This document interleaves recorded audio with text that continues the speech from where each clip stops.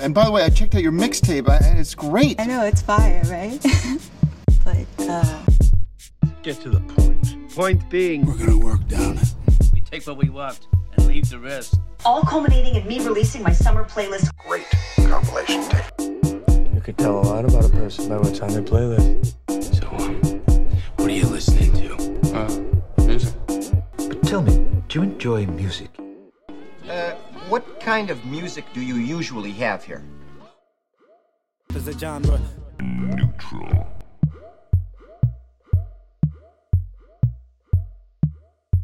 So, do you like stuff? Speaking of Gangstar and beef, one of the most awkward shows I ever went to was when I lived in Boston. And I had to take the train to Quincy, I think, to see Gangstar live. And I was amped out of my mind to finally see them live. And I don't know if everybody knows this, but Guru was originally from Boston. Nobody really liked him, so he moved to New York and staked his claim there. Went and saw him live, amped out of my mind. First song in, the whole entire crowd booed him off stage. And he ended the show 3 songs in. DJ Premier was there. He tried to keep it going. Nobody was feeling it. They were throwing cans at him. It was the shortest show I ever been to, and I was heartbroken because I had been looking forward to this show for years. And that's like the next level beef. And what, Boston's excited for what, Mr. Cheeks or something to come on? Yeah, I was gonna ask. Well, who was playing that everybody came to see? G or something? Like, I don't know. But it's like there's not a lot. That's why my point is there's not a lot of heat coming out of Boston. So what are they excited for coming up next? Is like I have no fucking idea. Meatloaf. So wait, was it only they were only playing? Or was that's what blew my mind. Is their openers were of course Boston natives, and the crowd went crazy. They were like, "Oh my God, this is what we came here for!" And then Gangstar comes out. Opening. Oh man. Gangstar comes out. He starts playing Mass Appeal, Work, all the jams that I came and paid $45 for. Took a train for an hour just to get to the show, and they're booing him off stage. And that sucks. I was like dumbstruck. And people were hating on me outside the show because I was like, "Why did this happen? What is wrong?" And they're like, "Guru's a hater. He doesn't even respect Boston." And I'm like, if you're hating on, I mean, he's never said. Why are you here? Yeah, he never has said a bad thing about Boston. He just wasn't loved in Boston. Yeah, Tupac was born in New York, and he fucking represented the Bay Area hard. Doesn't fucking mean shit where you're from. Exactly. But speaking of beef, that was the most awkward beef I've ever seen in hip hop. Was just showing up at that show and. Yeah, that's weak. Yeah. Or the beef that Cookie started with me when he ignored me. There we go. No, I'm just kidding. That's one of my favorite stories. Somebody else tell their story. I decided to choose rock as my genre to find beef in. Are you ready to rock? One of the most popular feuds in rock and roll that I found is between Neil Young and Leonard Skinner. It mainly started in the 70s with Neil Young's songs Alabama and Southern Man, where he was very critical of the South and how they portrayed the bastion of bigoted crackers, basically stating that the whole entire South was a watering hole of just racist old white folks that were not very open to change. And Leonard Skinner found that offensive and was kind of like, this is where I'm from, this is my home, and we don't want to be referred to as this anymore. And so they tried to stake their claim, and apparently Leonard Skinner thought that Neil Young was a little old-timey and that he focused too much on like the stereotypical Southern white wrongdoings. So here's the second verse from Sweet Home Alabama. Well, I heard Mr. Young sing about her. Well, I heard old Neil put her down. Well, I hope Neil Young will remember a Southern man don't need him around. So they're actually taking a straight shot right at Neil Young with these references in their verse here. Well, because so it says Young had expressed his disappointment with racism in the 2 songs, Southern Man and Alabama. So I'm getting this straight. Neil Young was talk shit on racism. Young's songs, Alabama and Southern Man, took aim at South's checkered race relations past, with references to slave ownership and cross-burning. Skynyrd singer Ronnie Van Zant seemingly felt Young was painting too many good people with the same old bad brush, and responded with the now famous "Don't need him around anyhow." So he's saying that, things have changed. You can't say that shit anymore. Yes, exactly. That's what Leonard Skinner is saying. Thank you. Yes, that's exactly. He's saying we don't need these old folks around that are continuing to portray. No. He's saying he's saying we don't need, because you're saying Neil Young's the young dude in this. No, Neil Young is the old dude in this. Oh, he's old in dudes. Okay, so he's keeping that. So okay, Leonard Skinner is saying that they're the new blood and they're not racist. Exactly. They're saying they're the new school. So there was a bit of a feud. It's a very popular one for obvious reasons because it brings up race. Well, it's keep America great, or make America great again. That's exactly what it is. It started probably a very good conversation that needed to happen.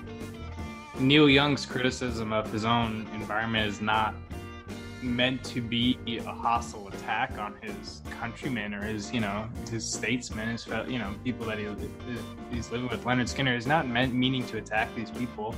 He's really just observing his surroundings, and as someone who's white and probably comes from some sort of privilege just inherently from being white. I don't know anything about Neil Young's background. So I was going to say, I wonder where Neil Young's from. Yeah, for all I know, he's from some really poor background. But even then, I know my mom grew up in a trailer park, and even she had more privilege than the Native Americans that she grew up around. You know what I'm saying?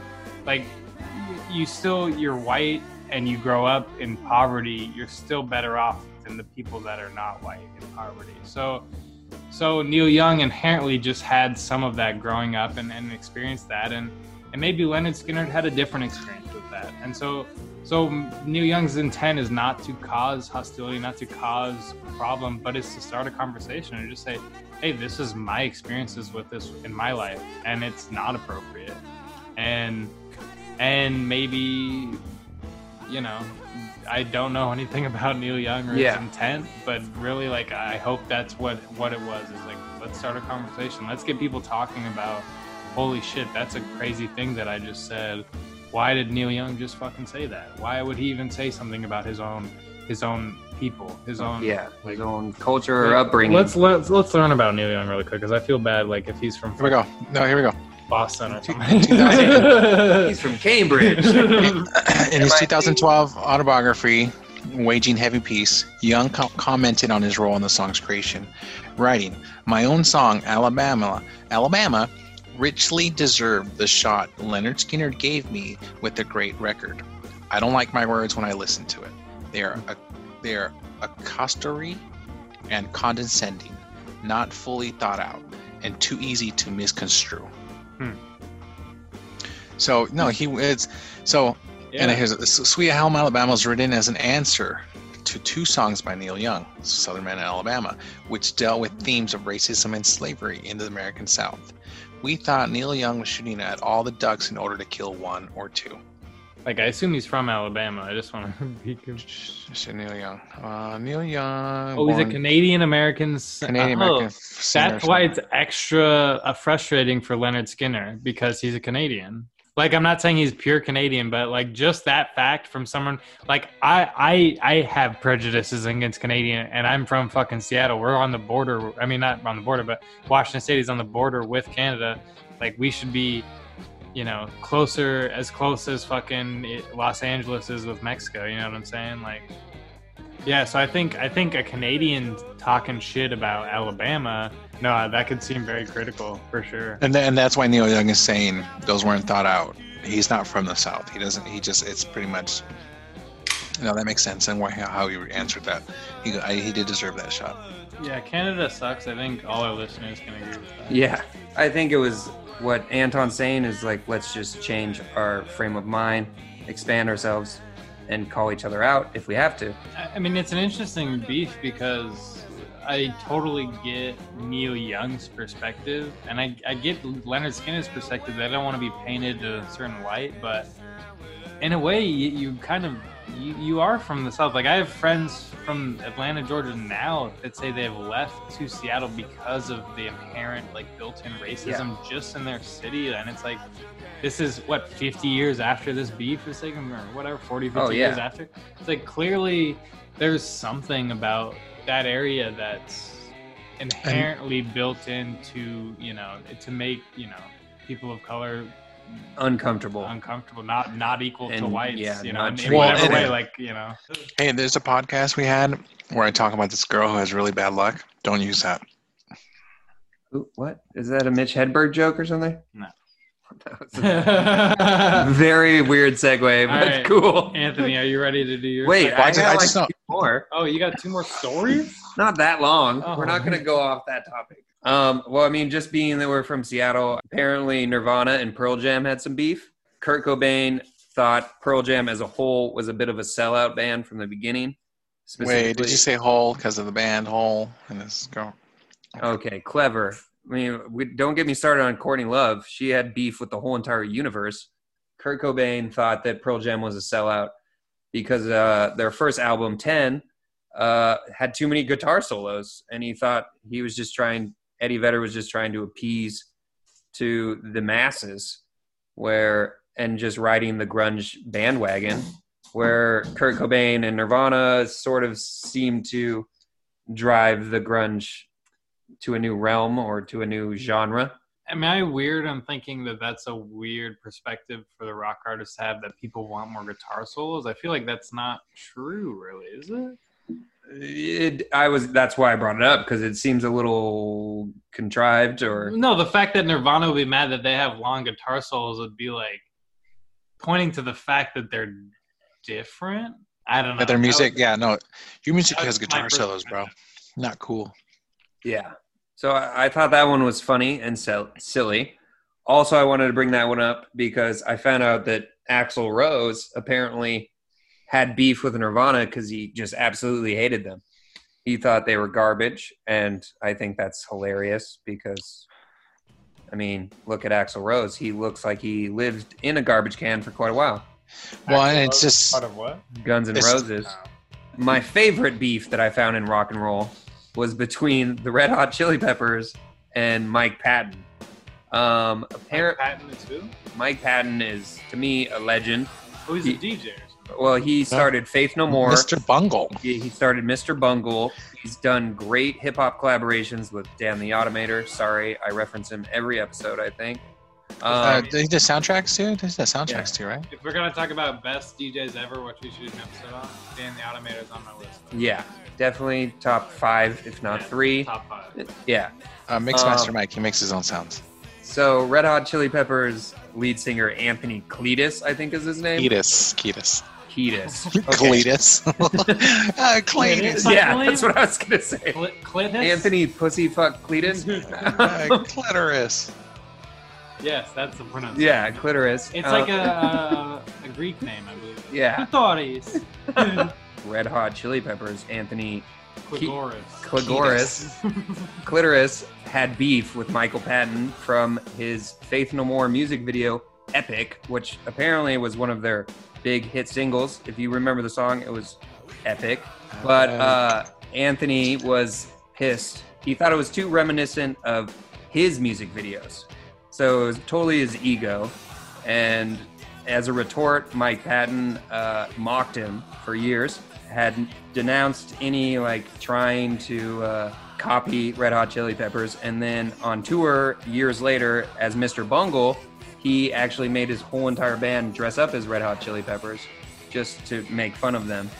I watched the music video and it's great. It's just as great as any dumb shit Red Hot Chili Peppers music video.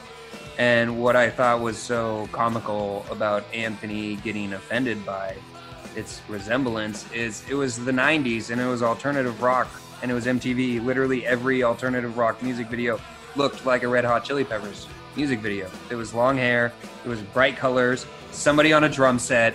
It was the same bullshit that you see every single day. I mean, let's be honest though, rock music videos for like California rock groups back in the day.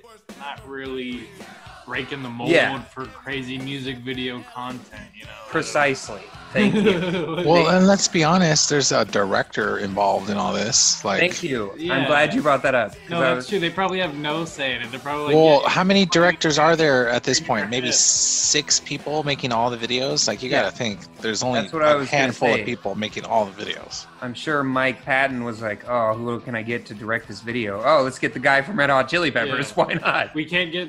Who's that fucking Swedish guy that directs all the Beastie Boys?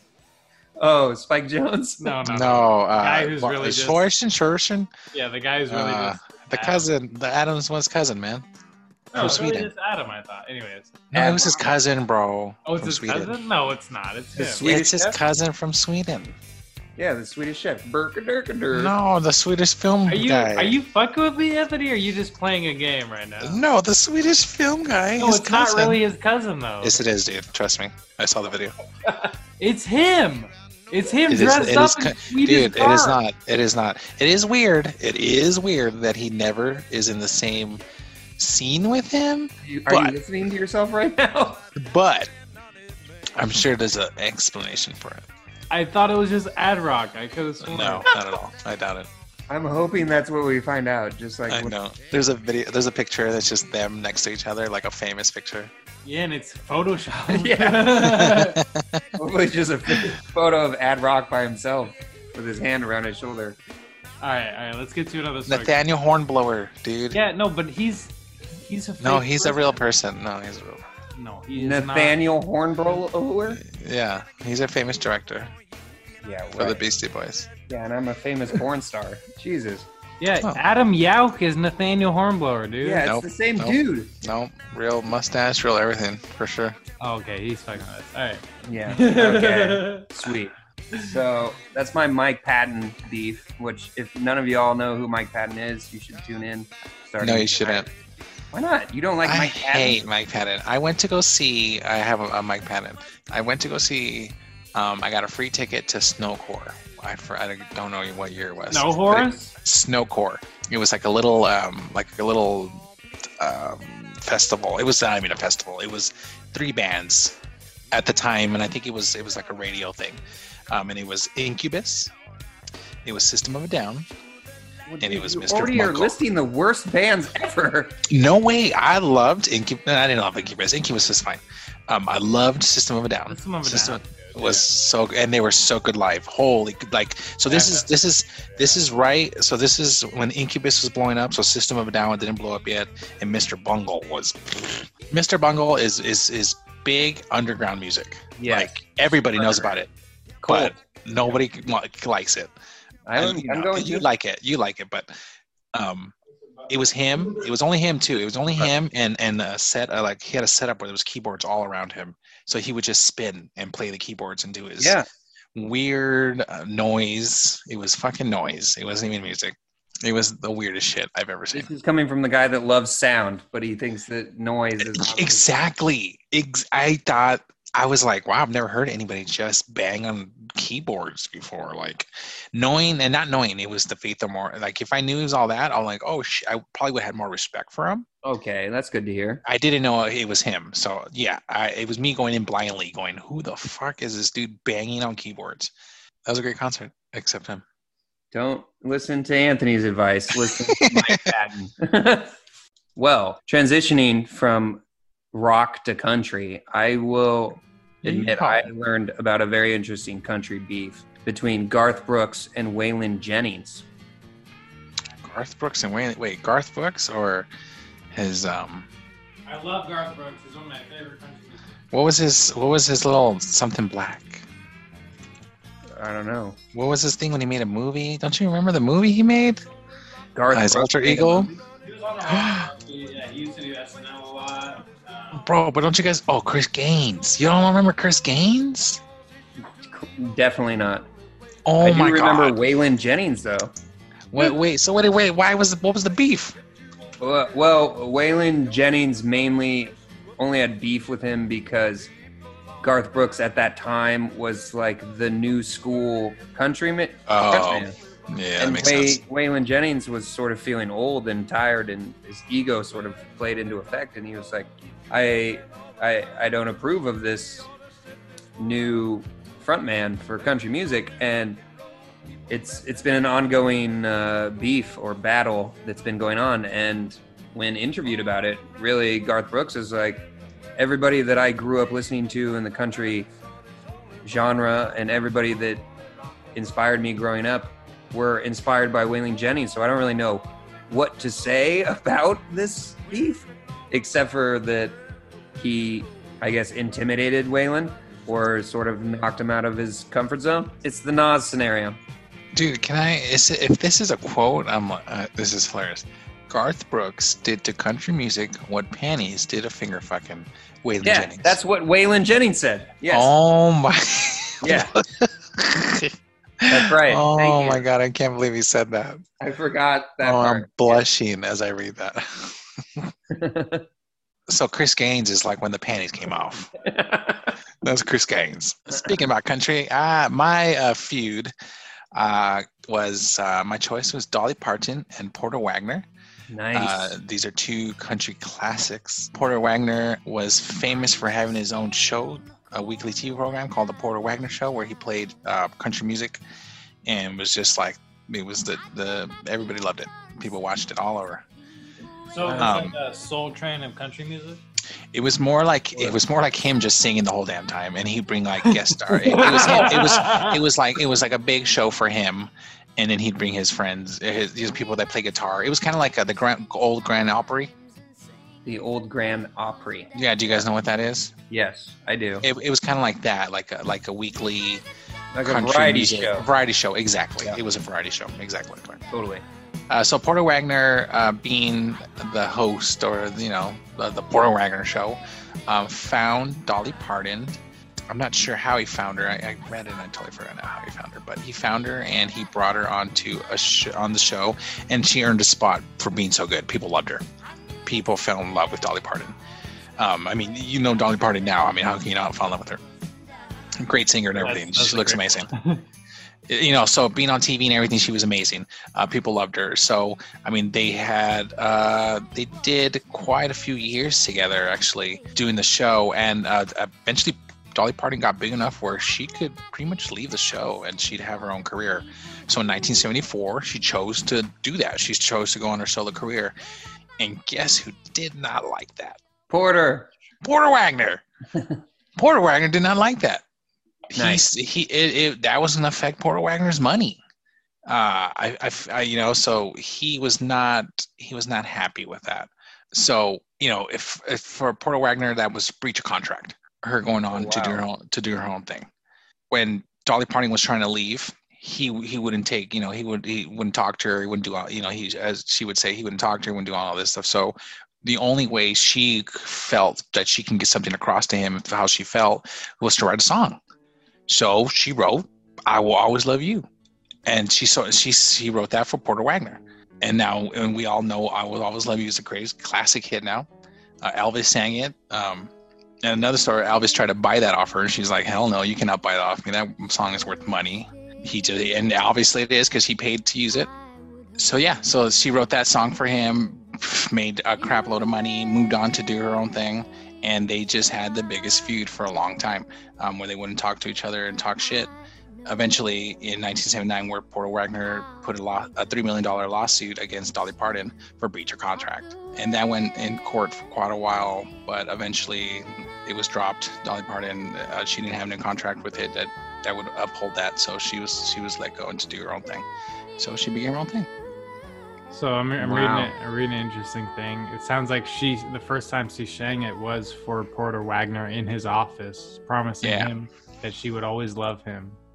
Wow. Yeah, even though he was like giving her the cold shoulder, and she was going to move on, that she would always respect that he brought her up, and that I will always love you for doing all this for me and all, putting me where I'm at, pretty much. It reminds me of what happened with Bill Withers and Clarence. They had to split up just because of he needed, Bill Withers was just becoming big. I mean, he needs to make the money, and he can't be held back just because of these relationships where somebody wants to make money off of you, kind of, you're their paycheck, and it is, and I'm sure you become friendly and all that, but at some point you feel like with Porter Wagner, he felt like she stabbed him in the back by just doing what she was doing. Like you say, like he has to make money, he has to do something. Well, that's exactly what Clarence Avon said. He's like he felt betrayed by Bill Withers just because Bill Withers needed to keep making money for himself. Yep. And I mean, I don't get it personally, but I get conceptually where they're coming from. It's like, yeah, this guy's kind of your revenue stream, and you think that you're kind of family, and that inherently makes you deserving of this money. Maybe, I don't know, but. No, it's definitely, and it sounds like Dolly Parton did everything she could to fucking to make it right. Yeah, to make it to leave it square. And she was even just look at that first line. If I should stay, I would only be in your way. Like, I don't know. I read that as like she needs to move on and pursue her thing. He's got a good thing going. He's got a variety show. He's doing it. Exactly, that was it too. He had his own thing going. She's got to grow and become her identity as a musician. It's going to become the Dolly Parton show. Yeah, she's just singing every episode. Yeah. And then so that was it for that. So she was leaving to do TV, to do movies. Yeah, to bridge the gap between pop and country music as well. Yeah, and to do great songs with Kenny Rogers. Thank God she did. Yeah, and Porter Wagner is very more classical country. It wasn't pop, and then that makes more sense that she was going more pop and country and Porter Wagner was not. So that could have been also why they were kind of drifting apart. Yeah, drifting apart on that sense. Very cool. But I just think that was a great rivalry that brought an amazing song, and knowing that song and then like hearing the lyrics makes it even more. How much more stronger is that? Because it's a real, like that's a real song. Yeah, like those feelings are real, and that was written in intent to push that feeling towards it. And what an amazing job she did with it. I mean, this is like kind of interesting you bring it up, because one of my issues with country music nowadays is like, and I think country at its roots is an amazing form of music, but nowadays it's just so bogged down with these artificially constructed songs, and it's like the history of country, man, does it have some amazing, just really classic works of American art, basically, of like what it means to be from the United States in a certain period of time, and goddamn do they do it right. Like, fuck, it's really good. Oh, it's great music. I love country music. I mean, old school country music. Such good music. Eventually they did make up. Oh, okay. Before Porter Wagner's death in 2007. Oh, and Porter does Dolly? Oh, I saw that. That was great porno. I'd see it. Well, he'd be really old, though. He'd be really old. But decrepit. I'm really not really sure their age. I'm sure their age difference was 20 years or something. Well, it's interesting. In the beginning, you're like, I wonder how he found Dolly. It's like, yeah, I wonder how an old man finds a young girl. Oh, but they did make up at the end, and they even did a roast at one point. And Dolly Parton roasted him by saying, one of the jokes she says, she goes, I knew he was crazy when he sued me for $1 million when he was only paying me $300 a week. Nice. So yeah, no, maybe she did have to leave. Yeah, or she had a really good writer. Fuck. That's a hilarious joke. Maybe it was Anthony's delivery. I don't know. No, you got to hear her delivery. Sure. No, Dolly Parton's hilarious. Yeah, no. She's hilarious. Well, speaking about Elvis, because you did bring up Elvis wanted to buy that song, I thought Elvis and Little Richard had beef, but they surprisingly did not. Little Richard, Chuck Berry, other of the up-and-coming black artists in the rock and roll genre back in those days actually were very appreciative of Elvis back in that time, because none of the white culture was willing to listen to that music, and Elvis Presley embraced that music and showed appreciation for it and brought it into his genre of music, and I just found that very interesting. Yeah, that is an interesting point, because Elvis, I mean, nowadays can get a little bit of flack for like cultural appropriation, and it's like, thank you, yes. In a way, he brought a form of music to white culture that they otherwise would not have listened to. So I mean, it's kind of like Macklemore nowadays. It's like I feel like a lot of people listen to rap, not maybe from the newer generation because of Macklemore and how he got really big. And I got like this is my point with Macklemore back in the day is I feel like a big part of him getting famous was because he was white. And I'm sorry to say that. Definitely. Maybe I'm not sorry, but like it seemed like that was a huge part of it. Is he's just this white guy from Seattle that yes, he makes a great album.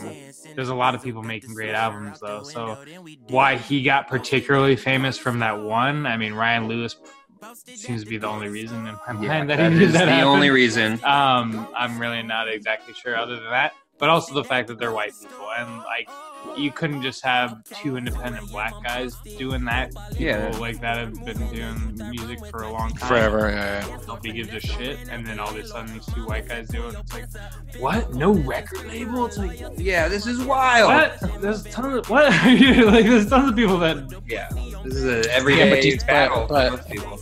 But do you think it's because they're from Seattle and Seattle would push that so hard? From Seattle, it's because they're white. It's because that's what I'm saying. Seattle pushed it from Seattle. Yeah, if Seattle pushed it so hard, if those good music does, like in general, like historically, Seattle has a good history of music producing musical artists. Yep. And so all of a sudden you have rappers from Seattle. Nobody's heard of anything from Seattle rap since Sir Mix-a-Lot. Nobody even knew he was really from Seattle back in the day. No, not at all.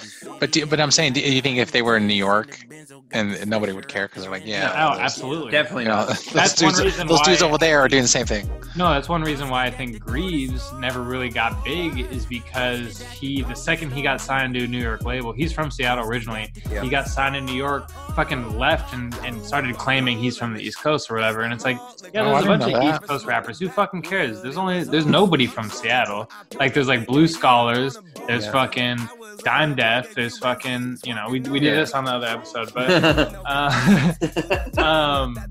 but it's just really interesting. And then all of a sudden you have Macklemore and Ryan Lewis, and it's like, yeah, they get famous because of the white crew from Seattle. Like literally, there's no other white crew from Seattle that I can think of that's particularly good. You know what I'm saying? Yeah. I don't know. Or that's easy on the eyes if you put them in a music video. That's true, yeah. That's the more important factor. That is absolutely true. I actually know some white crews that are good, but they are some ugly motherfuckers. Yeah. I don't want to really see them on videos. Like, ask any girl, they'd rather watch Macklemore at a thrift shop than fucking some white dude that is starting his rap career at a 7-Eleven. So if I want to start some beef, I'll start some beef with Macklemore. But he probably already knew about that. Maybe that's why we have beef with him, is because he took our fur jacket from thrift shop idea and he made it public, and we're just like, you son of a bitch! Yeah. That was where we got our fur jackets, you motherfucker. It's true. Now I haven't found a good fur jacket. No, we can't find a good goddamn fur jacket anywhere. That's it for this episode of Genre Neutral, the only podcast that prospects the depths of sound and artistry for dope gems that inspire. Connecting you with new cultures, fresh music, and the most hyphy perspectives on life. I'm your host as always, Duckman. Thank you for joining us on this journey. Whew. Be sure to check out Genre Neutral on all social platforms. This episode is brought to you by Obese. Obese! Unleash the power of the beast. Unleash the beast.